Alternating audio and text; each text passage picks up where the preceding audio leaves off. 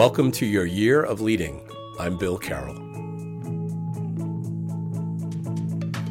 Leader distinction number 5, time. From the frontier of theoretical physics, we learn that discoveries in quantum mechanics are providing enough evidence to support the conclusion that all is event. Looking below to the microcosmic level of the universe and all that is in it, we discern that there are no actual things, just events in our crude perception of time. Some events are long-lasting, such as our planet or the sun it gravitationally circles. Some events are relatively short. Your life and mine are somewhat uncomfortable examples. And so it naturally follows that any change in reality we seek to bring about as leaders, and that is the job of leaders, becomes yet another event.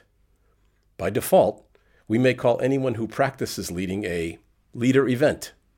They influence and manage people. We may in turn call these people follower events. We seek to foster outcome events that satisfy our original aim. And via the same effort, we may spawn next generation leader events to someday assume their roles and regenerate the flow of intended change that is their job to carry out. Does the consideration of your life as but an event in time make you feel uneasy? Or does it ease your mind about death? Comforted or agitated by the idea, either emotion can suitably serve to trigger your taking on leadership and to begin it now.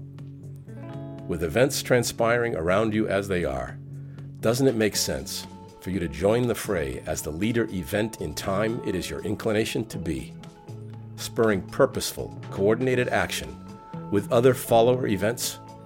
Isn't it time, after all, to make your life, well, eventful? This has been a leadership distinction from your Leadership Pathworks. I'm Bill Carroll. Until next time.